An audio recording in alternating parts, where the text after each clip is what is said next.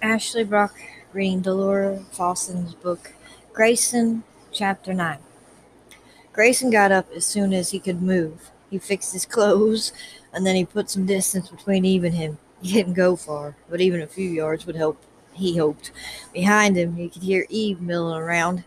She was also mumbling. Grayson didn't want to figure out what she was saying. He didn't want to figure out anything except why he snapped and done the very thing he sworn he wouldn't do. If you're waiting for me to say I'm sorry, then you'll be waiting a long time. Eve let him know. Because I'm not sorry, and I hope you're not either. Oh, he was. Sorry and stupid. But that wouldn't change what had happened. There was no way he could justify having sex with Eve. Yes, she might get pregnant. She might finally get that baby she wanted. That would put him right in a position he didn't want to be. He didn't want to be a father. Of course, the odds were against Eve having conceived. Grayson had no idea of the stats, but even with her at the prime time of the month, this had to be a long shot. Hell, that bothered him too. He wanted Eve to have this chance at motherhood, but Grayson wanted what he wanted as well. Too bad he couldn't quite put a finger on what he did want, nor did he have time to figure it out. His phone beeped, and he glanced down at the message as it came onto the screen. Is it Dade? Eve asked, hurrying to his side. She was still fixing her clothes, and she smelled like sex. Looked like it, too. Grayson noticed when he was glancing at her. Looked away as fast as he could. Yeah. Grayson worked his way through the abbreviations stated used in the message and gave her a summary. He used my cell phone to pinpoint our location and we'll be here soon. She made a sound of relief, so different from the sound she made just minutes ago when he'd taken her against the tree. The memory of it flashed through his head, and Grayson knew that memory would give him no peace. His phone beeped again, and there was a new message from Dave. He wants me to take a picture of the body. Grayson relied to Eve. As soon as we have a better signal, I can send it to the Rangers, and they can feed it through the facial recognition program. Something that Grayson should have already thought of, but then he had sex with Eve on his mind. He cursed himself again. Wait there, he ordered, and Grayson walked across the woods to the body. Even the mini break from Eve might help, because right now his stomach was knotted even harder than it had been in the middle of the attack. The dead man was still there, of course, sprawled out among the clumps of dried leaves and fallen tree limbs. Grayson snapped a couple of pictures and checked the signal. Still too weak to send the photos, but he made a mental note to keep checking. He made another mental note not to do any more looking at Eve. No thinking about Eve, no more need for her that was generated below the belt. Hard to do with her standing there in that body hugging dress. Thank you, she whispered when he went back to her. He didn't want to hear this. Don't, Grayson warned. Don't say anything. He wasn't a man who dwelled on regrets, but by God, he could make an exception. She stepped in front of him and forced eye contact. Thank you, Eve repeated, and she leaned in and pressed a chaste kiss on his cheek. His cheek! Here his body was still burning for her, and she had risked giving him a brotherly kiss like that. The woman really was playing with fire. Grayson stepped back and fastened his attention on the area where the dead man was. Did I hurt you? He growled. No. Eve answered it so quickly that she probably anticipated the question, which meant he'd been too rough. Grayson shot her an over-the-shoulder glance to let her know that. She shrugged. I don't mind a little rough, but you're aware of that? Yeah, he was. He knew every inch of her body and could have gotten her off with just a touch. But Grayson had tried to keep the pleasure factor out of this. For him, that wasn't possible. His body was humming and well satisfied, even though his brain was confused as hell. How long before you know this works? He asked. I'm not sure. I'll have to ask my doctor. She hesitated. I figured I wouldn't call you or anything with the results. I thought it would be easier that way. Is that okay? Was it? Grayson didn't have a clue what was okay. His brain was a mess right now. Yeah, he settled for saying. She pulled her coat around her and shivered. He was obviously cold, but Grayson intended to do nothing about that. He'd already done enough for the day. I don't want you to tell your family about this, she insisted. As soon as we're out of here, I'll leave so you won't have to see me. He gave her another look that was probably more scowl than anything else. She huffed, Grayson, I'm not stupid. I know what's going on in your head, and you'll want to put as much distance between us as possible. True, but distance was going to be a problem until he figured out why the man had wanted her dead. Grayson was about to remind her of that when he heard Dade call out, "Over here!" Grayson answered, with Eve right behind him. He went in the direction of his brother's voice. Eve raked her hand through her hair, trying to fix it, and she brushed off the bits of leaves and twigs from her coat. Grayson tried to do the same. He spotted Dade, and he wasn't alone. Deputy Melissa Garza was with him, Mel, as she liked to be called, and Grayson was thankful Dade had brought her along. "You okay?" Dade asked when he was still a good 20 yards away.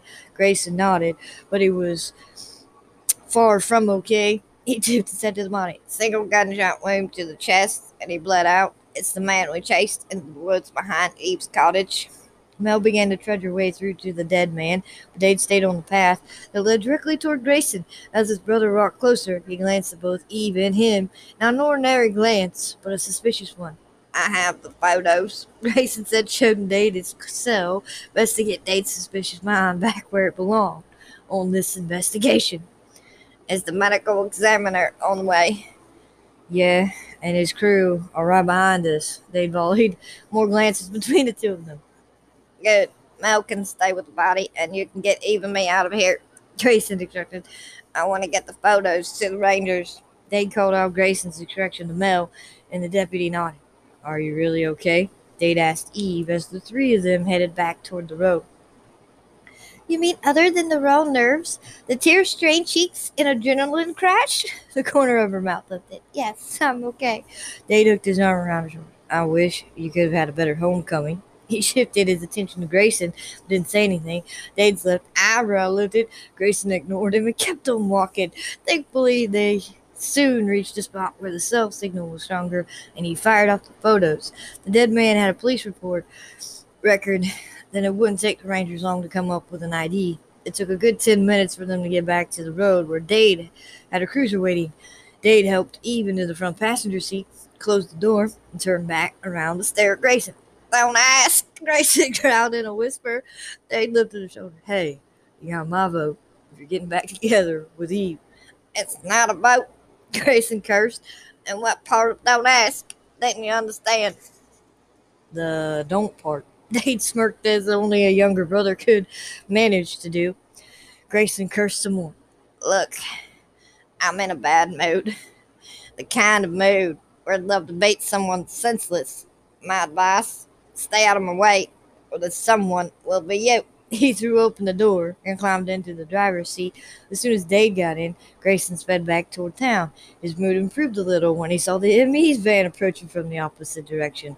That meant Mel wouldn't have to stay out there very long, and that was good. He needed all of his deputies back at the station so he could figure out what the heck was going on. "Any idea how the dead man tracked you down?" Dade asked from the back seat. Grayson was about to say no, but then he groaned.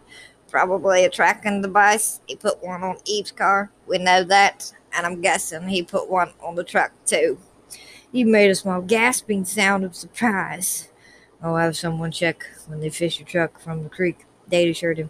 But Grayson heard the hesitation in his brother's voice. Dade was no doubt wondering why Grayson hadn't thought of the possibility of a tracking device before he'd driven the truck away from his office. Grayson didn't need another reason to put some distance between Eve and him, but there it was. He was thinking like a rookie, and the stakes were too high for him to make another mistake. This mistake could have gotten Eve killed. He wouldn't forget that. Since Eve was shivering, Grayson decided to turn up the heat, though the adrenaline was probably more responsible than the chilly temperature. Eve apparently had the same idea because she reached at the same time he did. Their hands collided, and she pulled back as if he scolded her. Ironic, since just half an hour earlier he'd been deep inside her, so it was good. It was good they were in agreement about this no-touching thing. I'm guessing Eve's in protective custody?" Dade wanted to know. Sounded like a loaded question. Eve turned in the seat to look at Dade, and Grayson nodded. She can stay at the ranch." "At the ranch?" She shook her head. "That's probably not a good idea." Yeah, he was in agreement with that, too. The sex against the tree had only created more tension and friction between them, but there couldn't be any more mistakes. "You might not have to be there long," Grayson explained. We just need to tie up some loose ends on this case. He looked in the rearview mirror as he could see Dave. Any more news on our DB, Nina Manning? Still waiting on the preliminaries. Once we have the next of kin identified, we can talk to them as well. Grayson shook his head. You said there was a missing persons report filed on her a year ago. Who filed that? Her mother, Teresa Manning. She was a single parent, no record of the father, and Teresa died about a month ago. Yeah, Dade added when Grayson glanced at him in the mirror. Teresa was diabetic and died from an insulin overdose. Could have been an accident, but I asked the Houston cops to look into it. Yes, because the timing was suspicious. Grayson's phone buzzed, then he saw the caller was from the Texas Ranger lab. Sheriff Ryland. He answered and put the call on speaker so Dade could hear. Ranger Egan Caldwell, the man who identified himself. I have a match in the photos of the dead man. Grayson released the breath he'd been holding. Who is he? Leo Ames. He has a record, obviously. 7 years ago for assault with a deadly weapon. He spent 2 years in Vexter County Jail and is still on probation. Well, prison hadn't rehabilitated him, that's for sure. He tried to kill me twice today, and he's in the photograph with the dead woman, Nina Manning. Is there a connection? Nothing obvious, but he's got a history with the other man in the photo, Sebastian Collier. Ow! Dade and Grayson asked in unison. Eve leaned closer to the phone and listened. Leo Ames worked for Sebastian's father, Claude, who's a handyman at their San Antonio estate. Handyman. That was an interesting word, considering the photograph with the dead woman and the attempts to kill Eve and him. I'm faxing you the rest of the report, the ranger continued. For what it's worth, I don't think Leo Ames was working alone. From everything I can see, he was nothing more than a lackey. What makes you think that? Grayson asked. A large sum of money deposited into his bank account the day after the murder, $20,000. We can't trace the money because he made the deposit in cash. My guess is that money was a payoff for services rendered. Grayson suspected as much. So, who are Leo, Claude, or Sebastian? Either is possible, the ranger answered. But I think all roads in this investigation lead to the Colliers, and that you'll find a killer at the estate. End of chapter 9.